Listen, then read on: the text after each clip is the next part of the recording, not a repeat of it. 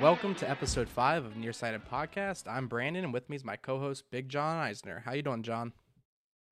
I'm good. I'm much better than I'm sure that the X amount of players that are on the WVU football team are doing. So I can't complain.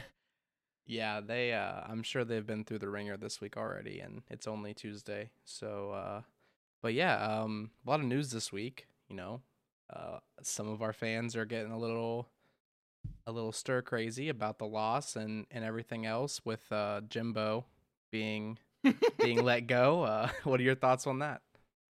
I love it. I love every moment of this. I think every coach should go through this because it just shows if you're a good coach or not. And for Neil Brown, look, you sent me a message on Monday, I believe it was, during Neil Brown's news conference, and you said Neil seems, what'd you say, depressed or down? I don't know how you put it. He was definitely a little lower than normal. Yeah, it's because Jimbo got fired, and he's like, the one guy that they could let me go for is now available. Yeah. And I think that probably worries him, especially because he just got destroyed by an Oklahoma team that, in all honesty, isn't that good. Yeah, it literally couldn't have came at a worse time for him. Right. I mean, terrible timing. And then, obviously, like, the boosters aren't happy with the last 5 years. Like, everybody knows that. And the fact is, like, Neil Brown, if you support him or not, the one thing that you can look at and say is, like, he makes no changes. Like, no one has left his staff. He doesn't seem to care about that, about that type of progress. And we're going to get into that in a few minutes because I'm pretty fired up about it. But yeah, I mean, I think I know I'm on the crazy side, but I don't think it's a bad idea for WVU to talk to Jimbo. Do I think that they should hire him? I don't know. But I'd talk to him. I think that it's worth seeing what he wants out of the program. Do I think Neil Brown should be the coach next year? Yeah. However, Jimbo wasn't available, last time. So it may be worth making a move here. We know what's going to come in, with Neil Brown, right? It's going to be 8-4 as the top. Like, that's going to be a great season for him. Look, maybe you take a risk on Jimbo and you just crash and burn, but at least you took the risk, right? Like, that's what Texas A&M did. They took a risk. It didn't work out for them. This isn't the SEC. Like, we're not facing Alabama. We're not facing Auburn. He has the ability to be successful here, and he's a great recruiter. So, I mean, maybe he's the guy to turn this program around. I don't know. Yeah, I mean, I can really see it both ways. You know me, I'm pretty positive when it comes to Neil Brown, and I don't get into the debates, and I don't like to put down coaches or players for the most part. Like, I just think that it's bad business as a fan. You're kind of shooting yourself in the foot whenever you start pointing fingers and really trying to make them like break them down when they're already having a bad day or bad week or bad season, whatever. So but with that being said, though, we've talked about this multiple times that coaches and players should be open to criticism, but there is an appropriate way to do that, I think. So I'm not ever gonna come out here and be like Neil Brown needs to be fired, stuff like that. But I think this is a unique opportunity with what's going on in the program and Jimbo coming available. And but we don't even really know if he's wanting to coach. He's about to get paid $70 million to sit on his butt for the next 10 years. So, I mean, maybe he doesn't even have interest in continuing his career. Maybe this is it for him. We don't really know. So I'm with you on the WVU entertain a phone call possibly, just to kind of see where he's at with his career and the ideas of coming back to West Virginia or like what's next for him.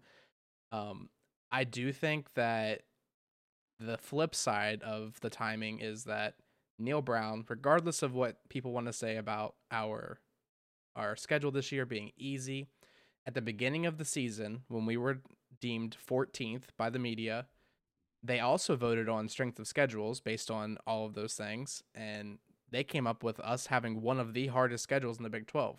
Obviously, those teams that were supposed to be at the top, like the TCUs and Texas Tech, like they didn't pan out. So our schedule looks very poor now, but I think that there was most likely expectations set before the year started based on what we knew going into the season, that I think that Neil Brown's safe. But again, Jimbo really throws a wrench into it, I think, regardless of the outcome of the season. What would you say is your safe number? Do you think there is a number, or is it just purely whether or not Jimbo wants to come here? You talking about like a wins number? Yeah. Yeah, I mean, in all honesty, I think it's 8. I think that's the safe number. If he gets to 8, then boosters probably settle down. But here's my thing. In all honesty, if Jimbo was to make the call and be like, "Hey, WVU, like I'm ready to come home," I don't think that there is a safe number. Like if he's the guy who makes the call, Yeah. that would be like pre Bob Huggins, like getting in trouble, like him calling the university and being like, "Hey, I'm ready." Obviously that doesn't work now, but before he came back, like he was the guy that they wanted. Yeah. I think Jimbo is the same exact way. Plus, look at West Virginia. Like we love hiring West Virginians. Like we love it. It's a great story.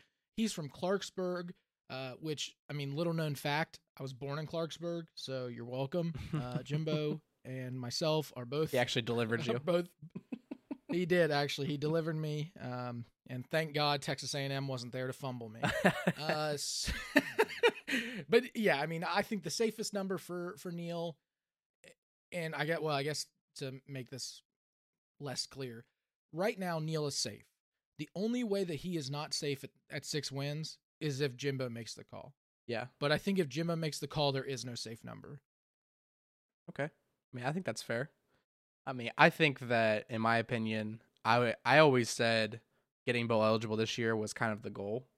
And obviously, again, that was preseason. I think it's unfair to move the goalposts continuously like we have the whole year. Every game it was, if he wins this game, we're going to believe in him. If he wins this game, it just kept going every single week. And then we lost and people lost hope again. And then it was like, well, if we win this game, like it's been moving the whole year. And I think that's super unfair. But I do think that, Jimbo aside, I think he's already safe. I'm with you. The only way I think that there is a potential issue with his, I guess, career continuing here is if Jimbo decides that he wants to come. And then I'm gonna say 7 regular season wins at least, and a bowl win is a guaranteed. I think 8 regular season wins with a bowl win loss, I think he's still in trouble. Yeah, I would. I think that that's probably fair. I think the bowl. You're right. I think the bowl game is a big issue. But I'm just gonna be honest too. Like, I'm fine if they don't hire Jimbo. Like, in all honesty, I really am. But I think it would be athletic malpractice by Ren Baker to not make a phone call. Yeah. Yeah, just That's like when they all were I'm saying. hiring a coach, he came out and said that he had some conversations with people that were expected to have conversations with, but obviously they decided to go internal and then finish the search next year. So I think you're probably right. I think I wouldn't be surprised if the conversation hasn't already happened at this point, or has been set up at this point.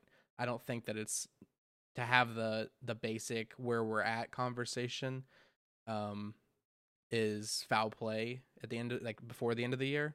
So obviously, they kind of have to have a plan and everything like that as well. So, but yeah, I don't know. Neil Brown has my full support until he's not the coach here. So yeah, he has some things to fix. We'll talk about later. Yeah. But he is the head coach until we're told otherwise. I totally agree. I'm not advocating for him to be let go. Yeah. But I am saying that WVU needs to do what is in its best interest. And the last thing I'll say is, you did, like I mentioned, you kind of said at the presser, you were like, yeah, he just seems a little bit down. You and I were fortunate enough to meet Ren Baker. I think, in all honesty, like, he just seems like a pretty open and honest guy. If he was having that conversation or wanting to have that conversation with Jimbo, I honestly think he would tell Neil. Yeah. I think he would say, look, we haven't made any decision yet, but we're just going to tell you now, like, we're going to call this guy. Yeah. So I guess one last thing, John, to touch on for this whole coaching discussion. Let's say, and this is obviously premature. There's still 2 games. There's still a bowl game. Things can change. Recruiting can change. There's a lot of stuff that could change before the end of the year and before next season starts. What do you think the football team needs to do moving forward, staff-wise, if Neil Brown is still here? Well, that's funny that you mentioned that. There's one guy on the. So you're saying what staff changes should be made? There are some contracts that are coming up. I don't have the specifics. I know there's 3 or 4 assistants or coordinator jobs that are coming up, and so I'm just saying in general, whether we have to pay them to leave or they're not retained or whatever. What are some changes that you think are necessary if Neil Brown wants to be successful moving forward?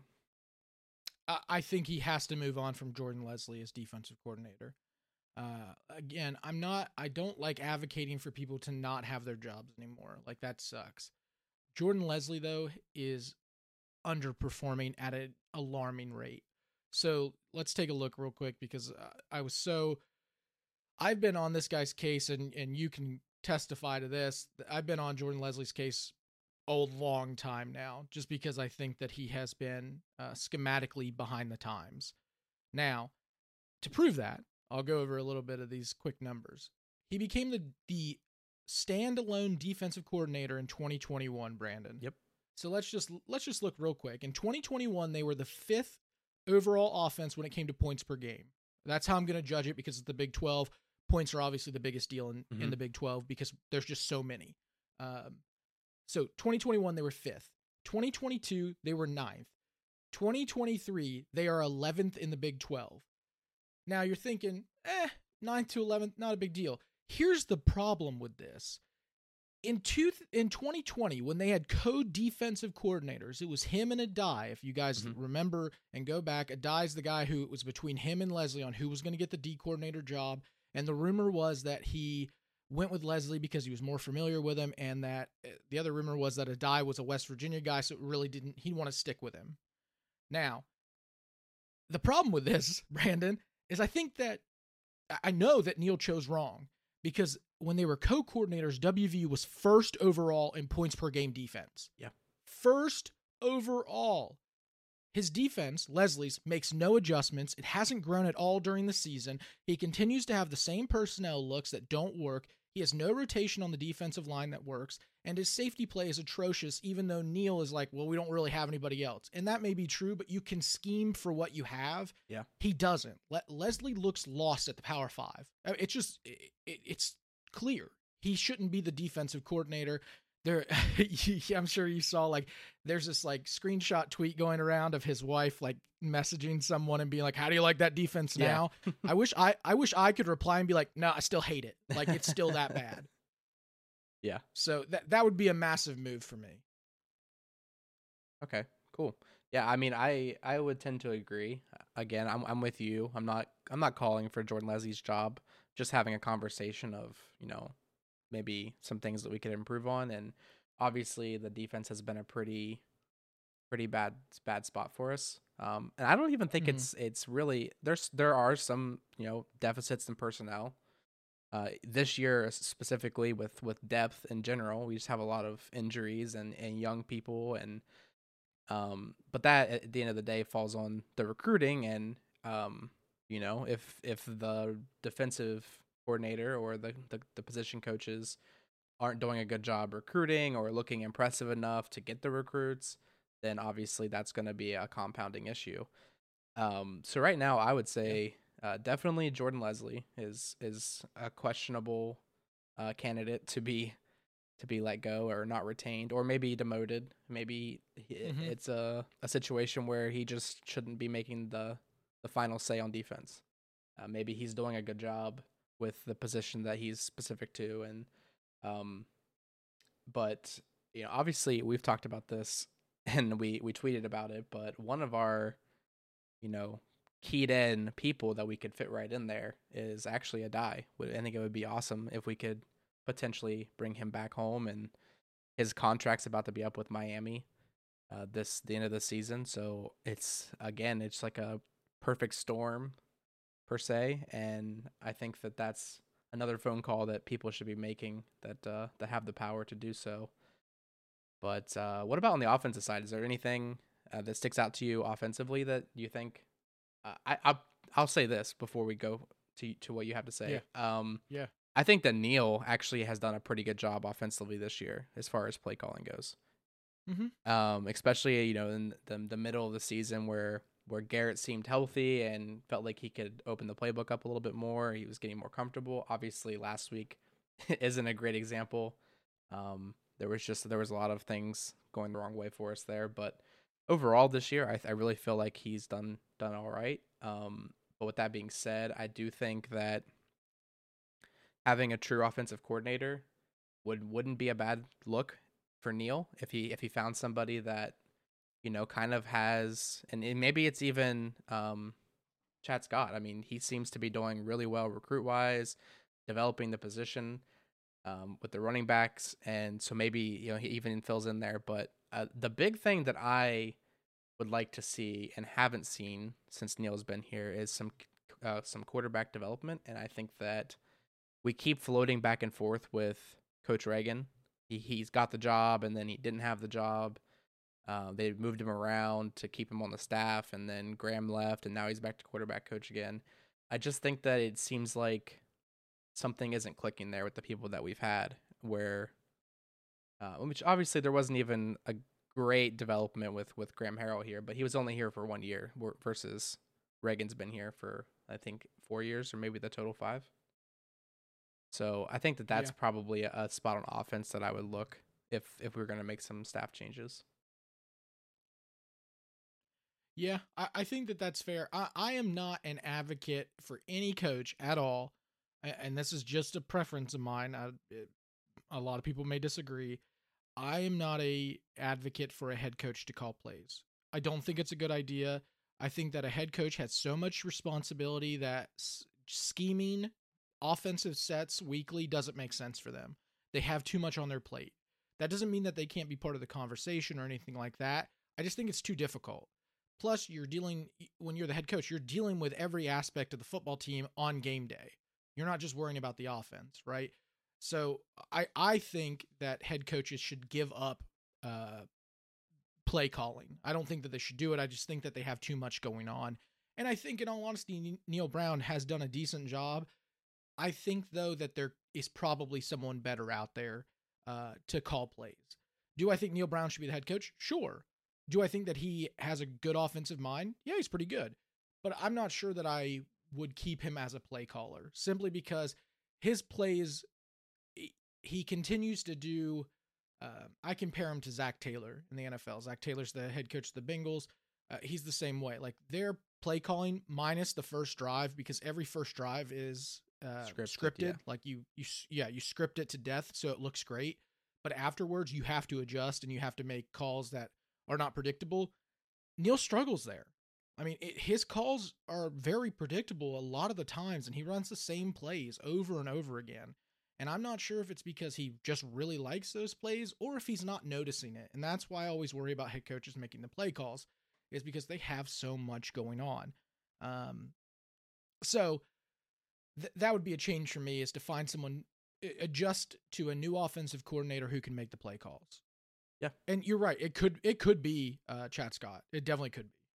Yeah, I don't see that being a bad option. Like I don't think you always have to go like off the rails and find somebody who, is a proven leader, because sometimes they just don't fit. Mm-hmm.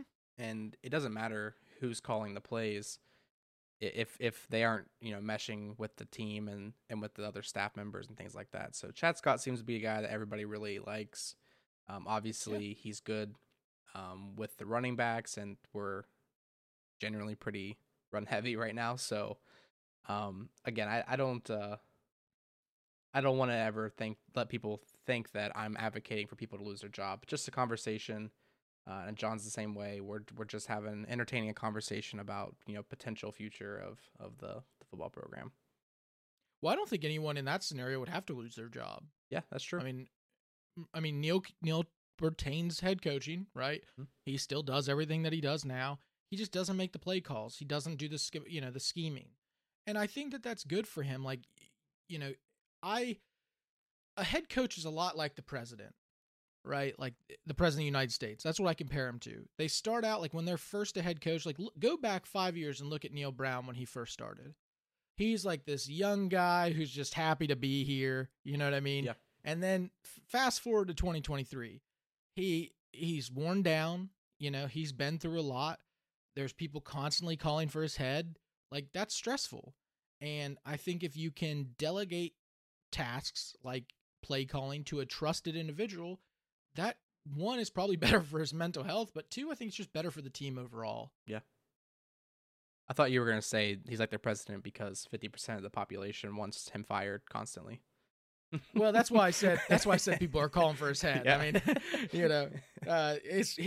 I'm glad they don't do approval rates for head coaches. Yeah, that's all I'm saying. Yeah, that would be not great for the morale. He would go from 80% retainage a couple weeks ago to get him off the field at halftime at the Oklahoma game, real quick. Yeah, that's that's for sure. All right, well, let's get into the review of whatever we want to call what happened last Saturday. Ugh, I call it yikes. Yeah, big yikes. So WVU goes to Oklahoma, and we really laid an egg. I will say one thing. One of our predictions was that Oklahoma was going to give up more than their average, which was, I think, their average last week for the season was like 17 points, and we did beat that number. We got the 20. So the bright spot is we're better than average against them. It's just they looked like an NFL team against us, so that didn't really help us out too much. Dylan Gabriel, I've said this before. I don't think he's like a bad quarterback. I just don't think he's that great. I think he's probably one of the better quarterbacks that we faced this year, but I don't think that he's spectacular. I don't think it's somebody who's going to go to the next level and be like, oh my God, we knew that guy was going to be good. I think he's going to, have his career here and then probably go maybe overseas football kind of thing or XFL or something like that and kind of fizzle out and go into his normal career. I don't think that he's a dude like they usually have on a quarterback at Oklahoma. And he kind of looked like he was a dude. But there was even flashes. I mean, you could see like when he had guys running all over us wide open and he was missing them by 5-10 yards. Like, we're lucky that he wasn't a good quarterback. That was what I would say about it. Yeah, I mean, I don't know if I'd say we're lucky. I mean, the dude put up 8 touchdowns against us. So that's I don't know if that's luck or not. But I get what you're saying. It's lucky that he didn't go for 200 touchdowns at that rate. He was scoring at will, 23-36, 423 yards in the air, 5 touchdowns, 50 yards added on the ground with 3 touchdowns. That's a total of 8, people. When you give up 8 touchdowns to the opposing quarterback, you're not going to win a lot of games. And WVU has won 0 games this season where they've given 8 touchdowns to the opposing quarterback. So there's a statistic for you. Yeah, that's a good one. Yeah, what's really funny too is I would look at the screen and they're on like, let's say the 5-6 yard line. And we would stop them. Then they would spread the wide receivers out. Gabriel's just in the pocket by himself. And I would just say, this is a quarterback run. Right? Mm-hmm. And then he would just walk in the end zone. Going back to the defense, like, how does that happen? Like, I understand you can't cheat, but at the same time, especially later in the game when he already did it to you 1 time, 2 times, then a 3rd time, how do you not make an adjustment there? Well, I think part of the problem there, and I'm gonna stick up for Jordan Leslie here, even though it's partially his problem anyway. When you establish the run like that, it's tough because they're also beating you through the air. So if you cheat up, they're just gonna destroy you, and that's why like those QB runs that he throws in there are usually run pass options. Like that's the options that they have there. So for him, like if you go back and look at the game, there's a couple times where he takes like a 3-step drop, takes a step forward, the defensive backs cheat up and he drills Stoops over the middle. Yeah. Because they cheat up. Like, that's the problem. And when you establish the run like that, plus you have a guy who's, completing passes at will, and you don't have, a secondary you can depend on, it's tough. I mean, at that rate. And I think that's really what it was. They could do whatever they wanted. Schematically, again, I think WVU struggled. I don't think that they made a single adjustment. If you go and look, Drake Stoops, 164 yards, 3 touchdowns. Go back and watch who lines up on Stoops the majority of the time. Yeah. It's Burks. Yep. The safety Burks. There's no reason why Burks should be lined up on Stoops, for one. And two, go back and watch as he's 10 yards off of him every time they line up. Yeah. They constantly played soft zone. They did not adjust. And when you do that, essentially what you're telling the wide receivers is find the middle of the zone, plant down, and just wait for the ball. Yeah. Because that's exactly what they were doing. That's all they're doing. Yep. And I think that's what was happening. You just can't do that against a team like Oklahoma. And the last thing to add there is, you and I talked about it. One thing that WVU was going to have to do was that they were going to have to get home. They were going to have to bring pressure, and they were going to have to get home on the quarterback. They didn't do that. Yeah. They had 2 sacks the entire game, and I think both of them were pretty late in the game, or at least one of them was, and it really didn't matter at that point. Yeah. But shout out Sean Martin. He did have his first sack of the season in November, which is just wild to me. Another guy who should be performing better. Yeah. And I'm going to sound really ignorant here going back to Drake Stoops, but he had a literal career day against us. Like, I think the number was like 30% of his yards for this year happened in the game against us in November. Like, that is absurd. He's not bad. Look, he's kind of in that same realm as Dylan Gabriel. He's not bad, and some days he looks really good. Dylan Gabriel, same thing. He looks good sometimes, but we made him look like Julian Edelman, like legitimately. All I'm saying is, if you go back to last episode, I said the guy that they're going to have to watch is Drake Stoops. Sure. Because it was obvious. Yeah. It was obvious that is Gabriel's guy. That's the guy that he trusts. Yeah. He can make the play in the middle of the field. He knows he's gonna catch the ball. It doesn't matter. He doesn't care about yardage at that point. He cares about a completion to move the sticks. That's Drake Stoops. That's why he's so good at what he does. He's not a flashy receiver by any means, but he's a guy that just does the things he's supposed to do. And so, they had to shut it down, and they didn't. They did an honestly significantly below average job of focusing on Stoops. Yep. Well, moving over to our offensive performance. Yikes. Yeah, again, that's just going to be the name of this episode, maybe. Yikes. Green, he's our guy. We love him. Mm-hmm. He was never comfortable. And nope. Whether that's preparation, like the coaches all said that they felt like they had a great week of practice, which that could be the case. But and this is back to another thing that just baffles me about the 10-year is it seems like every year we have this game. And doesn't. Oh yeah. Like last year it was Texas. I think it was Texas where we just came out, laid an egg in the first half, and then like started to kind of come back in the second half, but still never got home. But it just I don't get it. I don't understand. They don't understand either apparently because in the press conferences they're all like, we had a great week. We don't understand what's going on. We got there. We didn't really see any issues until we lined up for kickoff, and then it was like everything went wrong. Like, well, maybe. Maybe there's some preparation issues day of or something. I'm not sure. But regardless, Green looked super uncomfortable. He never really sat still and tried to make good throws. He was constantly getting moved around. And that was obviously the offensive line. They got dominated, which is the first time we've seen that happen this year. And I'm not really also sure where that came from because I know Oklahoma has a solid defensive line, but we also have some pretty solid guys of our own, and it just seemed like they had their way with us. Yeah. I mean, I'll tell you this, and this is going to go back to what I said about Jordan Leslie.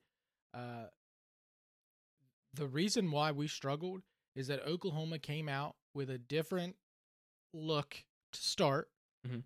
and we made no adjustments. I mean, that's what it is. Yeah. Like we never made an adjustment. We ran the same type of scripted calls that we know that they're going to run. That's just what they do. And at that point, when you're facing a team that when you line up against them and they are just better than you, which as a coach, you have to just be able to admit is like, these guys are just better than us, right? Just talent wise.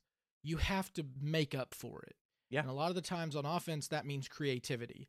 There is no creativity in that offense. It is so vanilla and bland. Like people at a nursing home wouldn't eat it. It tastes that bad. Like that's the problem with this offense. And that's what you saw. I mean, Green looks uncomfortable the whole time because they're making no adjustments. There's no different rotations. Like they're literally watch the line. The line is doing the same thing over and over and over again and just getting destroyed. Yep. There's nothing. And to be fair, there's not a whole lot they could do. They could motion in a running back to play up on the line and be kind of the third guy, which is exactly what I said they should have done with CJ. They didn't do. They kept CJ as the lead back. We saw what happened. Yeah, he had a decent game, but it took 14 carries for him to get 70 yards. Yeah. So I mean, it wasn't like he was having a great day. He's just a big guy. They should be using him to protect Green a little bit more. And if he's struggling with pass block, that's a problem. You have to make those adjustments. Green 10 for 27, 2 touchdowns and a pick.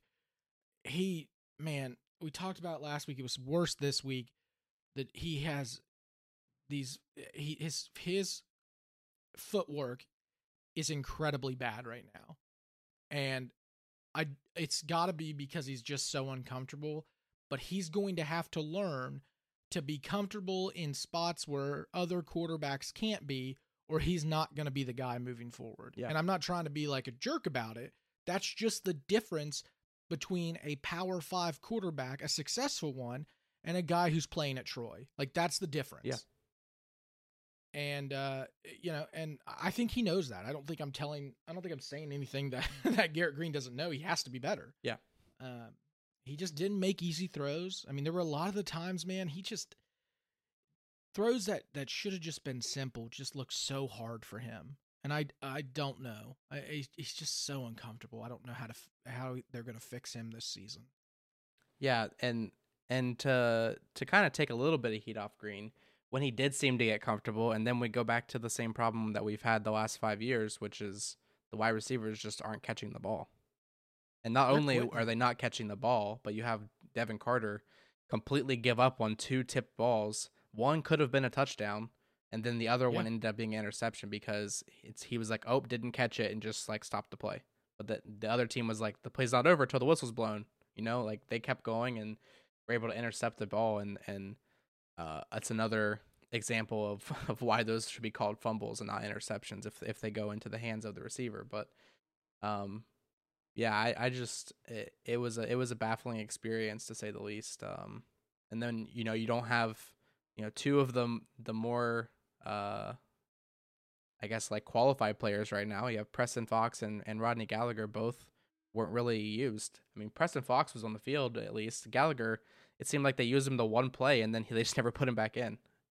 It was weird. I need an answer from the coaches on this. Does Gallagher just have bricks for hands? Yeah. Because the only time they ever use him is wide receiver around. Yeah. Like that's what they do. They put him in motion and hand it to him. And they do that 4 times a game. And it's the same play over and over and over again. And that's a problem, obviously. Again, it goes back to the predictability of the offense. It's very predictable. He should be out there more. He's extremely quick.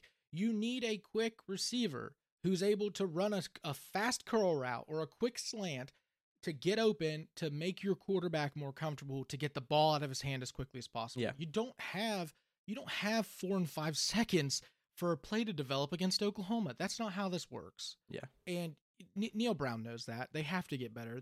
That's just a huge miss on planning and strategy-wise. I mean, Preston Fox, there's no excuse why he's not used more.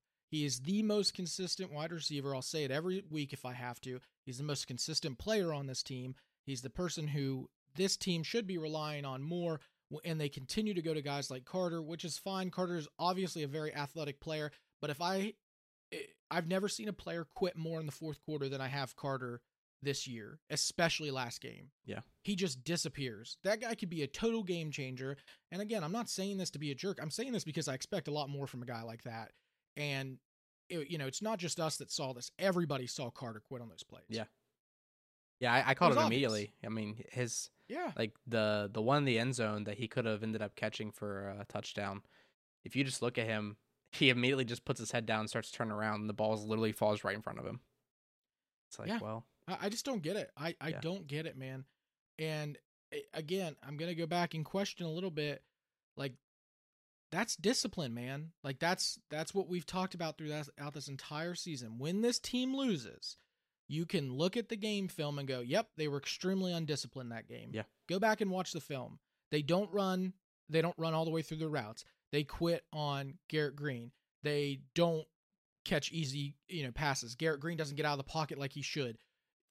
Just simple stuff that they should be doing very easily, or just Garrett making a quick throw, an easy throw, and being done with the play. The when routine he tries short to extend plays it too far. are really right. where we're lacking for sure. It's just undisciplined ball right now. And when you do that against a team that's very disciplined like Oklahoma, that's what happens. And again, this is where I'm like, do they make the call to Jimbo? Because I'm all about supporting Neil Brown and things like that. But I can't continue to look at a team. I'm fine with you losing, right? Teams lose. Yeah. But I can't stand watching the same undisciplined play every single week and being like, when is this going to be fixed? Yeah. No, it's the I'm going to fix it mentality that Huggins had for the whole beginning of last year. That didn't really go over well. Like when do we fix this? Yeah. When does this happen? It's like letting your basement starts to flood and you're like, don't worry, I'll have this fixed by tomorrow. You get back there tomorrow and it's like completely flooded. You're like, it's all right. Like, I know how to swim. It's no big deal. Right. But it's still your basement. You should have stopped the flooding. I've got a snorkel. No problem. Yeah. I mean, it's just like, okay, we'll fix it at some point. Well, you're, 10 games in? Yeah. It should be fixed. Point blank. Yeah. Yeah, I know. It's weird because there are so many things going not the way that he needs them to go, plus all the problems that he just has from a staffing perspective and personnel perspective. Like, there's a lot of things in it, but at the end of the day, there's no excuses. If anytime you have a job, if you're not performing, no matter what's going on in personal life or what other obstacles you have to face during your normal workload, like, you have to do your job. And at the end of the day, that's, you'll have to answer for all that. But let's move on. Yeah, let's move on to previewing our game this week against Cincinnati. Sounds good. Let's go over to their offense real quick. Brandon, this is going to be a weird statistic, okay? When I looked at this, I said I didn't understand it. This is a BYU statistic. This takes me back to BYU. All right, so statistically, they rank 6th in the Big 12 in yards per game. They give up 443. 6th. That's pretty good in the Big 12. Yeah. Problem is, they rank 11th in points per game. So although they hold teams to 443, they're giving up 25. Brandon, what does that tell us? That tells us they're turning the ball over a lot. There we go. It tells us that they turn the ball over, especially in the opponent's territory. And that's what we need right now. Yes. Let's focus on that offense real quick. Brandon, I don't know how much you've watched of them. I went back and rewatched the Houston game. They're a very, very balanced offense. 220 average passing, 223 rushing per game. You can't get more. You can't get more balanced than that. Yeah, that's. I mean, I don't know what you do. Yeah. What else? I'm still baffled by this. 25 points a game, and you're averaging 443 yards. Yeah, like I mean, that's wild. I just don't know. It's insane. You turn the ball over too much is what that tells me, which is great for us. When they started this year, so they have first-year head coach Satterfield. He came from Louisville. I went and looked this up because I was like, let's be honest, right? Like, I love Cincinnati. It's like a second home to me. But Brandon, would you leave Louisville for Cincinnati? Like that job in football? Probably not. I wouldn't. Is there? There's no doubt. something tying him to Cincinnati. It's also Nope, just here's kind of the like real right over reason. the border, essentially, right? Right. And you're moving from the ACC to a brand new Big 12 team, Yeah. right? Here's the problem. Satterfield was struggling at Louisville, it comes to find out. They were kind of on their last, bit with him. So he took the job in Cincinnati, brought his offensive coordinator and defensive coordinator. So they all left, came to Cincinnati. It's their first year there. And when they got there were only 3 returning players on offense. Wow. So that's tough. Yeah. And Emory Jones, he was at Florida, I believe, right? Previously. I think so. Yeah, he's a transfer. Yeah. He came in, and I have tagged him as, have you ever seen the movie The Longest Yard? Yeah. And they're the mean machine, right? Okay. Well, he's the turnover machine. Oh, no. Because he's got 10 interceptions on the year. This is a guy that's been sacked 24 times, which is funny because he has 455 yards on the ground and 3 touchdowns. Like, he's a fast guy. Yeah. But he gets sacked a lot, and he loves to throw it to the opposing team. So that should be somewhere that we should be able to take over. We'll talk about that when we get to our defense. But initial thoughts there, Brandon. What about Emory? Yeah, I mean, 15 touchdowns and 10 interceptions is not a ratio that you think when you think of college football. Maybe in the pros you might see something like that, like a 1.5. Yeah, a ratio. guy named Mac Jones. Yeah, Mac Jones. Jones. Yeah. maybe it's the last name. Wait. Oh gosh, I didn't even think about that. do you think this is like a Mac Jones instead of Emory Jones? Is that what we should call him? Ooh, that's what we should call him. A Mac Jones. What's his name? Mac He's still Jones. He's still better. He's still better. Yeah, I mean, I think some key players that we're going to see here. The running back, Corey Kiner, is 885 yards on the ground, 5 touchdowns, averaging 5.5 yards a carry. That's pretty solid numbers, this late into the season. He's a bulky dude. Yeah, and he's a bulky dude. Big dude. And then their leading receivers are Xavier Henderson and Braden Smith, who have 48 and 38 catches respectively. And yeah, it's again, it's like a high production offense with no points. It's just such a strange situation. So it's definitely not a game that I think that anybody in the program is overlooking, especially after last week, because the game after a big loss like that is always so up in the air. It's like, do the guys buy in or do they jump ship? And you definitely can't afford to have any players jumping ship against this team because they're things going right away from being a really good team with these numbers. So, yeah, I mean, I think the offense definitely could get it done if they can stop, the turnover machine, quote unquote. I can't believe you called him that. That's so rude. You're right. This offense, it will take, I promise you, it will take 1 to 2 turnovers for WVU to win this game. You cannot, if this offense has no turnovers, we're in a lot of trouble. Yeah. Because that's what this offense is known for, is heavy turnovers. They looked good against Houston last week. That's not saying much. Houston's defense has been struggling for a long time. They even struggled against us, but we struggled there too. But that being said, this offense can click really quick. It's something that can get up the field very fast.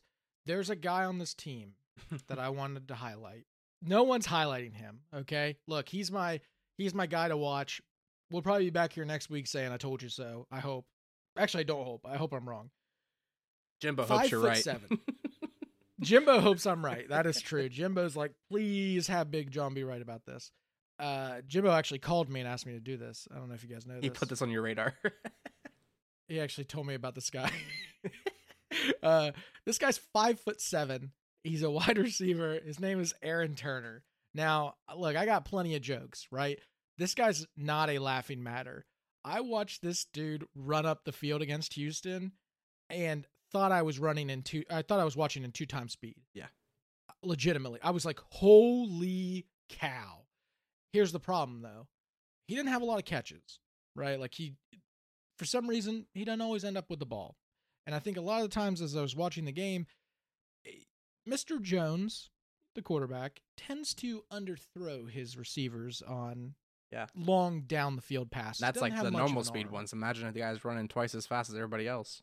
Well, I'm talking about this dude in particular. Oh, okay. This dude beat a bunch of defensive backs on one play specifically, and could have walked into the end zone and was underthrown by 4 yards. I mean, it was like it was bad. Yeah.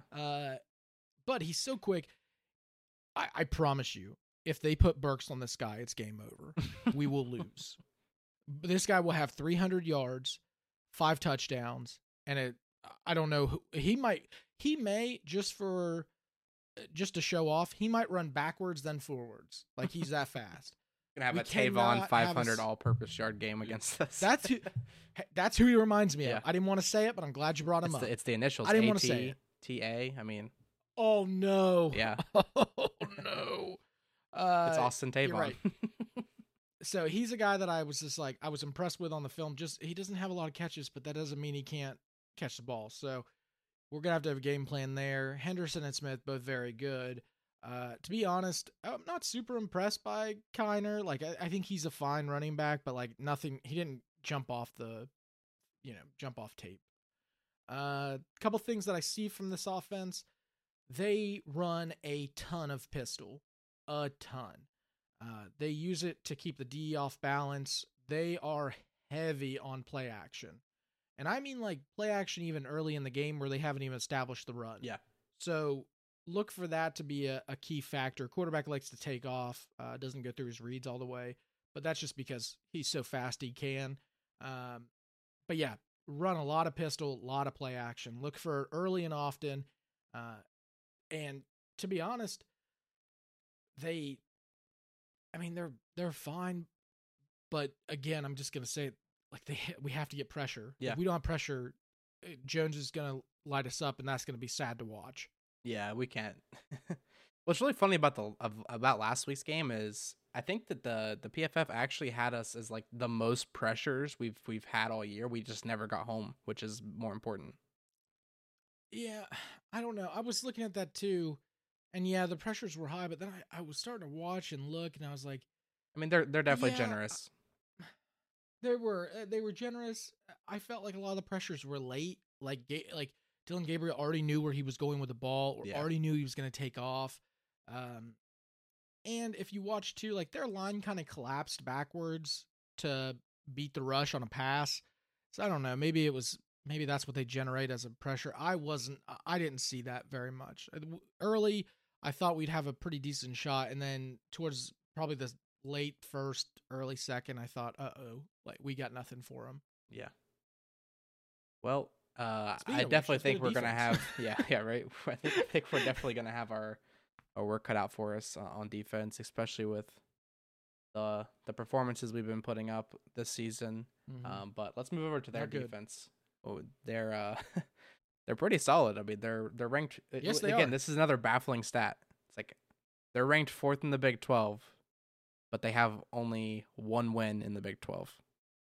Mm-hmm. And they're only allowing 363 yards a game, but they're giving up almost 27 points a game. So like it's like the opponents are efficiently using the very little yards that they're giving up. And what does that show us? They're getting the ball on short field plays. Yes. Short field, yeah. That's a problem. Yep, that's bad for Cincinnati for sure. Great for us, but great for us if we got to make them pay. But great for us. Yeah, we didn't make them pay last week because we had that one like on the 40 or whatever from the punt return. But no, Oklahoma took our lunch money. We didn't make them pay for it. Yeah, they did, and we had to buy them dinner too.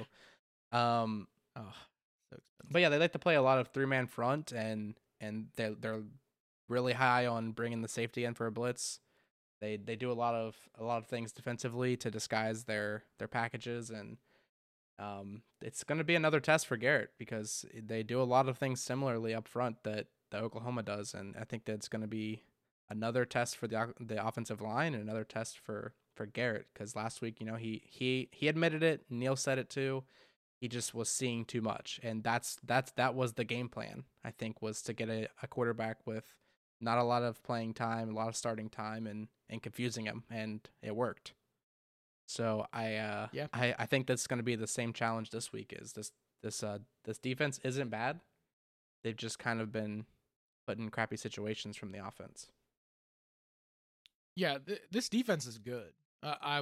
They had 6 returning starters last year.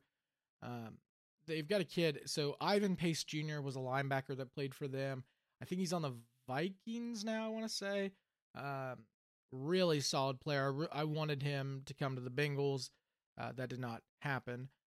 But he has a brother on this team named Deshaun Pace, who is the safety. This dude is the guy that they like to bring on safety blitz, which I've been advocating WVU to do more, and we've still yet to see that. That's still another gripe that I have, but I digress. Deshaun Pace, 10 tackles for loss, sack and a half, and to go along with an INT. This is their Carl Joseph. Like, that's what I compare him to. He's the guy that, like, he's not the ball hawk type player, but he's the guy who is going to make you pay when you run the ball or when you take too much time in the pocket. They're going to bring him, and he's fast. Couple other guys to talk about. They have a guy named Jack Dingle. I picked him, 1, because I think his name is funny, and 2, this guy is what WVU should be praying that they can find in the next recruiting class, because he's not a backfield guy. Like, he's not going to make you pay a ton in the backfield. He's got 5 tackles for loss on the season, but he has 50 total tackles. This guy knows how to wrap up, which we're all praying WVU learns to do. They were great. WVU was great at it at the beginning of the year, and they just kind of forgot. Dingle didn't. Dingle's out there. You're going to have to, if you dingle a tackle in front of him, he's snatching it. That's his. Those tackles are his. Last guy, this defense, I'm telling you, relies on safety play. There's a guy named Byron Threats, and I promise you he is a threat, Brandon. Where do they get these guys? I know. I love this. I love that I can make. Is that what we're lacking in our team? Is we just don't have any cool names? I mean, we got Beanie Bishop, and I mean, he is our best player. I think. But he's our best player. Yeah. So I mean, get better names. Oh my Neil. Gosh. Somebody get Neil on the horn. We might be able to save him from Jimbo. God, Jimbo's such a good name, though. Oh boy, Neil. Oh no, Neil. Oh no, Neil. No. Anyway, yeah, Chad. Oh, dude, and you got Chad Scott on. Look, Chad Scott's great, but that name, man. Yeah. 2 first names. Oh no. 2 first names. You guys, Jimbo, he's coming. Anyway, safety Byron Threats is a threat. 49 total tackles, 2 picks, 5 pass deflections. He is their ball hawk. He's the guy that's all over the field. And you have to, if you're Garrett, you got to know where this guy is, especially when you're throwing the ball deep. I will say, this is a very similar defense to Iowa State. They attack a lot at the line of scrimmage. You can beat them down the field, but you have to throw the ball. Mm-hmm. You cannot rely on the run against this team. Yeah. They are, in all honesty, they are a terrible matchup for us on the defensive side. They're good at stuffing the run. They can be beat over the top because they bring so much pressure. It's going to be difficult for us to win this game if we're not throwing the ball. And if we're not throwing the ball down the field. It cannot be wide receiver screens, halfback screen. It has to be down the field. Yeah. I mean, so yeah, that's the defense for you. Yeah, that's going to be, again, like I said earlier, I think that this is going to be another challenging matchup for Garrett, and I think that the whole offense is really going to have to come into their own and really bounce back from whatever they want to call that performance last week. Last thing we'll talk about, special teams. No, we don't have a lot of notes on this, but I will say that I believe Neil touched on they have a pretty solid punter. He's an Australian punter, which at this point I think everyone just assumes that your punter is Australian. Lanky guy, and he can kick good day, bombs. mate. Yeah, I think he's averaging almost 50 yards a punt. So yeah, he's the real deal. So special teams is going to be another tricky one. If we are able to stop them, they're going to pin us, and we're going to have to prove ourselves in offense. So I'm going to try and do this off the top of my head. I believe I'm not looking at notes because I forgot to add special teams. Sorry, Tim Lindsay. Shout out Tim. Yeah, shout out Tim. Shout out the real Brady, Phil Brady. Anyway, the kicker has not missed an extra point all year. I think he's missed 3 field goals. They tend to not kick a ton on, field goal wise.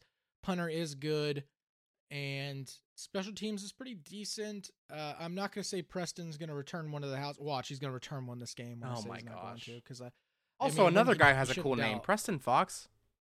Yep. That's why he's best player on this team. Anyway, but I do think that he could get us in a great field goal or great field position by returning a couple punts. Also, last thing I want to add, kick return has to be much better this week. It was atrocious last week. We didn't get to return a bunch, but I don't know. I'm just so disappointed in special teams this year that it just continues to be so lackluster. So going back to your initial question today, that could be a place that might need a change too. Yeah, there definitely some consistency issues there. We have and they win right games. spots. Special teams wins games. Oh, absolutely. Yeah, Tim Lindsay told us that. Yep, and I believe Tim and Phil. Dude, Phil, we need to get Phil in here. Phil Brady for life. All right, well, that sums up our preview of this coming week's game, and next is our Impact Player of the Week. Who we got, John? This was a tricky one because I thought there could be enough, or there could be a good bit.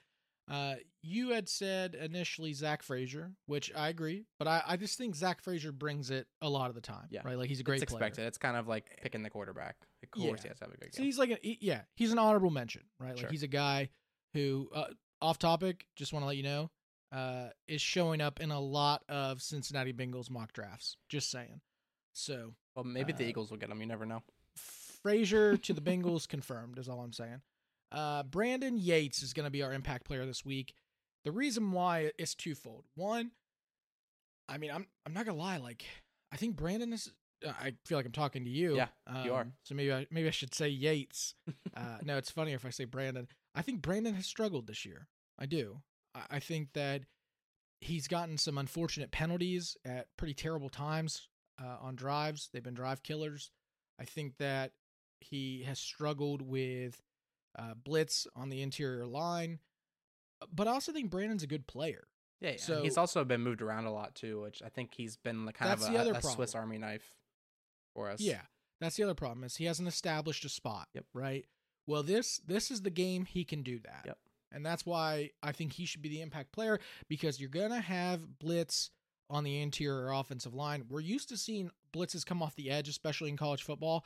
Cincinnati brings it on the interior. They're a line up and hit you in the face at the line type of team. Brandon Yates is a big dude who, when he has been successful at establishing himself at the line of scrimmage when it comes to a blitz. But I don't think he's seen it at this level in terms of, how many times it's going to happen over this game. Brandon has the ability to show that he's the guy who should be cemented in that guard position. But he's going to have to show it this game, and I think he's got to be the guy who is focused on the interior offensive line because I think Frazier, like I said, always is going to bring it. Yates has to be the other guy. Okay, well, that sums up our Impact Player of the Week. Brandon Yates, just for recap. And let's move on to John, and I think from our feedback, everybody's favorite segment. And that is, this week we're going to call it Little Spreads with Big John. I don't know. The first one I see you got written down is a pretty big spread. Yeah, that's the joke. Okay, I like it. The first game we've got is Oklahoma versus BYU. Oklahoma's favored by just a mere 24.5 points. At BYU. Yeah, at BYU, which is, I don't think, and if you went back in the history of BYU, all the way back to the 1700s, you probably wouldn't even see a spread this high because they always win in Provo. So It's surprising. Fair. Is it a night game? Oh no, it's not. It's a noon game or early afternoon game. Game over. I'm picking Oklahoma. Not even. The Vampires will still be sleeping. Even a thought. Oklahoma by 26. Oklahoma by 26. You're taking it. That's where I'm going. Well, all I know is this: if Oklahoma comes out looking like they came out last week, they might win by 100. But not so fast. Not so fast, my friend. Not so fast, my friend. I think that BYU covers this. I've said this every single week, and I think I've been right at least one time. So I'm going to stay with this, and I'm going to say that... I think I've been right on a pick before. Yeah, I think I've been right at least one time. I think that anytime it's a 3-touchdown spread, don't touch it, number one. But number two, bet with the home team. Oh, wait a second. Hold on. Timeout. You were right last week. Okay, I will admit this. Okay. But I like you violated that rule last week. Did I? Yeah. Oh no. Remember was it the Baylor game that had a huge... What game had a huge line where Tim and I said, yeah, we just don't like over 15? Oh no. You know, sometimes documentation of these types of things, like online recordings, it's not great for rapport. But nonetheless, I still think that this is it was 20.5. Thank God we have notes. I knew it, and you picked it. And I picked it, absolutely. That's because Kansas State's the real deal. You were right. Oklahoma's a bunch of posers. I don't believe in them. They got lucky last week. God. I don't know. That's a whole lot of luck. That's what they're saying in the locker room this week. All right. I believe it. I'm still going Oklahoma. Yeah, that's fair. I'm going to take BYU on this one. Next game we've got is Oklahoma State -6.5 versus Houston at Houston. I'm so mad at Oklahoma State. I called Vegas last week. Did you get a refund? And I embarrassed myself. I told everybody to call Vegas. And I can't get over them embarrassing me like that. But I mean, hold on, my phone's ringing. Hello? No, I don't want to do it. Okay. All right. Anyway, that was Vegas. They wanted me to thank them again for this line, which I will do right after. Oklahoma State -6.5 is a steal. I don't care what happened last week. It was a fluke. Houston's got nothing for my boys in Oklahoma. Oklahoma State -6.5. Maybe an alternative line -10. That's how well I'm feeling. I'll call Vegas later. Okay, yeah, let them know that they really messed up on this. But go ahead and get that bet in before you have them make the change. And while you're at it, John, go ahead and double that down and put my name next to it. I'm going to take Oklahoma State -6.5 as well. I like it. I agree. Yeah, it's mostly because Dana Holgorsen just kick rocks. I'll bet against him every day of the week. Hate him. Yeah, the worst. Hate that guy. You know who isn't the worst? All right, next. Jimbo. Next game. Nope. Jimbo's got a great name. God, Neil, why is your name so bad? Yeah. Oh, I'm just kidding, Neil. Neil, you got a great name. I can't wait to have you on the show. That's true, actually. Next game, we've got Kansas State -8.5 versus Kansas in Kansas. Who you got? Could be the last home game for Coach Leipold, by the way. Ooh. Never know. Never know what could happen. Anyways, I've got Kansas State. I think that I'm beyond talking about all the things that need to happen for West Virginia to make it to the Big 12 game. I'm just going to back the dog that I think is going to win the race, and that is Kansas State. I think that they're the real deal. So Kansas State to the moon. I like it. Again, pretty upset at Kansas because I'm pretty sure I made a phone call in that game too. You did. And I wanted to address that on this show because I have an excuse to make. And that is that Kansas backup quarterback that's been playing pretty well went down very early, and then they put in a third stringer who has never played, I think, a down of football in his life. Literally, yeah. Because he looked very scared the entire time, and so I'm not counting that against me, because it's an injury, right? Like, who would have thought it? Who would have thunk, right? I'm not making that mistake this week. Kansas State by a lot. I don't think this game's close. If Kansas pulls this out, it won't surprise me. Or if they cover, it won't surprise me. But Kansas State just seems to be the way more consistent team. Yeah. I like Kansas. I've said that all year, but they're just so up and down. And it's because of the injuries. Like, that's all it is. I think that they're a good team overall, but I got Kansas State covering. Is Jalen Daniels ever going to play football? I'm confused of what that whole situation is, but I just looked. I actually looked before we made this pick because I wanted to have an aha, got you, Brandon. But he's coming back, and this is why I'm picking Kansas. But no, but not so fast, my friend.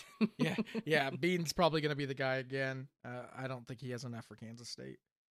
Alrighty. Well, next game up, we've got Texas 7.5-point favorite over Iowa State in Ames. In Ames, woo-wee.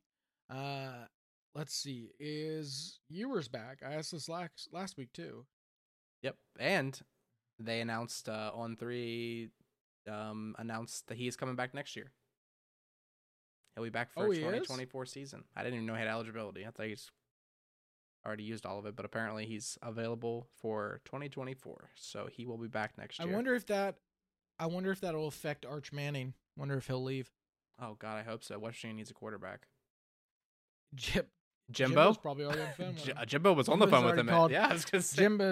Jimbo's called Peyton. He's already called Eli. He's like, hey bud, let's get this boy over here. That's right. To West Virginia. They're like, Jimbo, you're not the coach. He's like, I already made the call. Neil's upset. Did you see his last presser? Brandon Williams will tell you all about it. That's why he was so sad. Yeah, we're pretty close with Jimbo on this show. Anyway, I got Iowa State covering. I don't think that Texas has enough. I think Texas probably wins. I don't think they have enough to beat them by 8. Here's what I need to see happen here. Is I need to see Texas lose. And here's why. Because I want to... Well, I'd like that. I want nothing more than Oklahoma and Texas final season in the Big 12 to have them not playing football in December for a Big 12 championship. That'd be cool. So... Yeah, so I think I told you this before. I think Iowa State, of the remaining teams, I think that they still play Kansas State this year, or did they already play them? Or they don't play them at all? Probably got lucky. I don't know. They only got one more game. Yep, and they already played Kansas State. They played them. Oh yeah, they lost, didn't they?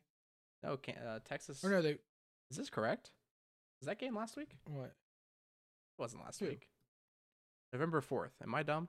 Okay, that was the week before that. 2 weeks ago. Texas beat them. Yes. I was looking, I'm like, what do you mean they played last week? Yeah, so they won in overtime, barely. So yeah, I think of the 2 teams remaining, which is Iowa State and Texas Tech, that Iowa State is by far the only team left that I think can beat Texas, and I think that they do it. I do an alternative spread here and say, or just do the money line. I'm going to do the money line, I think. Iowa State money line. That's fair. Or if you like spreads and want to parlay, then parlay them beating the spread. But next up, we've got Baylor versus TCU. TCU 12.5-point favorite in TCU, which I feel like, did they have like 12 home games this year? I feel like every week they're playing at home. They bought the schedule. They must have literally had 7, because I remember when I went to TCU game, I think that was their 4th home game out of 5 games, something like that. I mean, everyone was complaining about it. Sounds like they've had a lot then. Oh yeah, they've had a lot. I don't know if you can hear this, Brandon. This is hello. This is me. Is that ringing? Just dial in a phone number real quick. Oh, hey, Jimbo. Hey, real quick. No, Jimbo? No, okay, you're not Jimbo. Okay, just making sure. Just want to thank you once again for the lines here. This line's atrocious. I don't know who hurt you, but I hope they do it again so I can get some more beautiful lines like this. T's and P's, brother. That was Vegas. I just got off the horn. I just wanted to thank them one last time for this. There's no way TCU wins this game by 13. Yeah, no way. There's no way. There's absolutely no way. I'm slamming Baylor. I don't know who made this, but I think that they mixed this up and thought that this was like early TCU, where everybody just guesses that they're good. I think they thought this was the basketball game. Did they mix this up? That could be true. That could be true. Well, Baylor's better than them in basketball. Not last year. Yeah, true. Baylor's not losing by 13 points. Yeah, I agree. I think that Baylor covers this. I don't think that they get on the horn, call Vegas. Yeah. Thank them. And we do need to have a disclaimer. Once again, first episode, if you go back, I did have a disclaimer, so it's out there. We're covered. But we're not liable if you make these bets. We're just telling you as betting professionals. No, we're not. Wait. Hold on a second. We do not know what we're doing. If you go back and listen, I miss a lot. Brandon misses a lot. If you are dumb enough to listen to us, that is on you. Okay? We're not telling you to make these picks. We're saying that these would be ours. This would be our bet slip, our imaginary bet slip. So if you want to come along for the ride, cool. If you don't. But we are not telling you which way to do things. We're just saying this is how we see things. Exactly. So those of you who texted me asking about refunds last week for John's picks, we got nothing for you. Yeah, and about Brandon's the week before. Well, see, we're all bad. We're so bad. Second but anyway, to last get on game. The horn, call Vegas. Yeah, we're telling you exactly what to do. No, don't do Brandon. Do not undermine the disclaimer. All right, so second to last game we've got here is UCF versus Texas Tech. Texas Tech is a 2.5 point favorite. John, are you going to call Vegas 3 times tonight? I'm not calling Vegas on this. You don't think you're calling Vegas? I think I'm calling Vegas on this. I'm not. You are. I think I'm calling. Ring, ring. Hello, Vegas. Uh-oh. What's that? They on the horn? You said. Oh, this wasn't wrong. You said Texas Tech 2.5 in Lubbock, huh? Okay. All right. Well, go ahead and put me down for UCF covering that, probably by 10 or so. If you want to create an alternative spread, or just give me the money line, whatever's better for me. Because this is free money. So go ahead and just mark us down. Again, we're not claiming that this is free money. Brandon is just saying things to make himself feel better about his pick. But I will say Brandon's pick is probably right. I'm going UCF as well.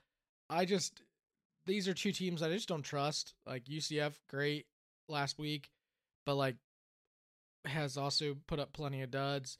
Texas Tech, I don't know what's up with them. They're like, they are just so weirdly overrated, like, but then randomly show up. So I don't know. These two teams are mind-boggling, but I think UCF covers this. Yeah, Texas Tech just can't finish a game. I don't think they've finished a game yet this season. They can't. And UCF showed last week that they can shut down a successful run game, which is what Texas was doing. And I just think that this, I mean, I know it's Lubbock, so that's kind of the wild card in this whole thing is that it's Lubbock. I think this is neutral ground, or at UCF, it's probably a giant spread for UCF, but I still think it's not enough. So UCF for sure covers, I think. Yeah. And our final game, the one that you've all been waiting for, Cincinnati at the world champion Mountaineers. WVU, 6.5 point favorite. What do you got, John?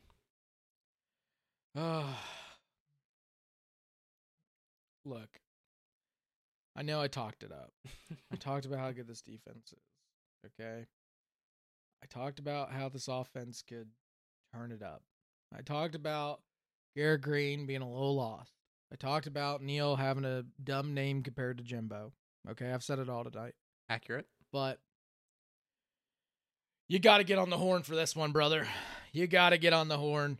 You call Vegas. You say, Vegas, thanks again. I appreciate it. You underestimating the West Virginia Mountaineers, because there is no way. And on God's green earth that Cincinnati covers this. There's no way. WVU wins this game by +10. I'm calling it now. They're going to win by more than 10 points. It's not going to be close.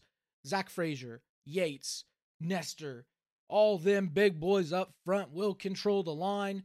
Vegas will be crying by the end of the day because WVU, all of their fans, will have taken all of the Vegas money. Again, disclaimer, not telling you to make this bet. Just telling you. Just telling you, as an irrational person, WVU will win by 10 points. I love it.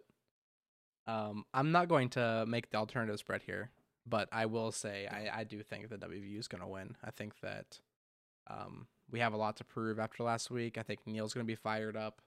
I think the team's got to be fired up. And I think of the last two games, I don't think this is the one that we drop another egg, or lay another egg rather. So I think WVU covers. I think that's a safe pick. I like it. Well, that's all for us. I like it. For episode 5, John. Anything else? Well, just one more thing, Brandon. As always, let's go!